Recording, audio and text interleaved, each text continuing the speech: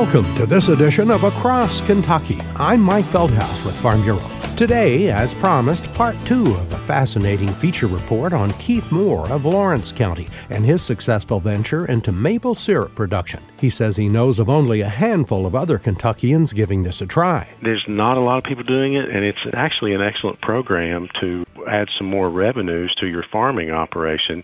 Not only that, I start tapping trees in around February, and that's the time of year when everybody's kind of sitting on the couch watching basketball. So that's a real good time to get out and start tapping trees and add more revenue to your operation. Moore has about 200 acres of woodlands and has already tripled the number of trees he's marked this season for tapping and tubing, to begin in a few weeks. And on my 200 acres, believe it or not, here in eastern Kentucky, I have nearly 1,000 taps.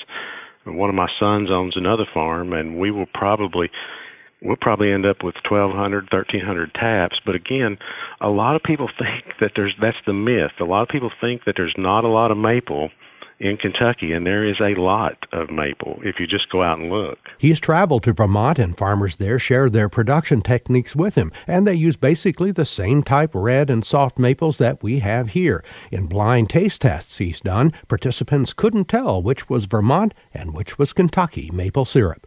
We'll be right back. Hello, friends. Al Purnell here, the good sausage man. Here on the farm, we have lots of things to do and lots of good things to eat, like Purnell's Old Folks Country Sausage.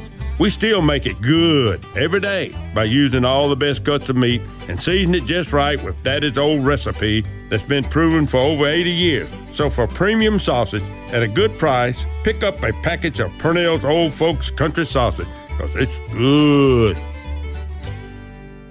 As you mentioned, Lawrence County's Keith Moore begins tapping maple trees in February, and that runs about 6 to 8 weeks. Instead of using a bucket for each tree, they connect the trees with tubing leading downhill to a collection tank. Well, we bring it in, and we run it through a reverse osmosis machine, and this machine condenses it down. Because in maple sap, it's only 2% sugar, and it takes 45 gallons of sap to make 1 gallon of syrup. So we condense it down.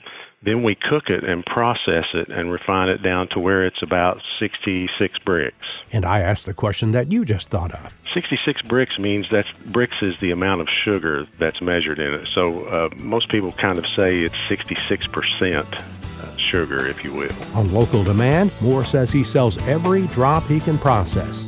We'll have another update report soon. And that's today's Across Kentucky. I'm Mike Feldhaus on the Farm Bureau Radio Network.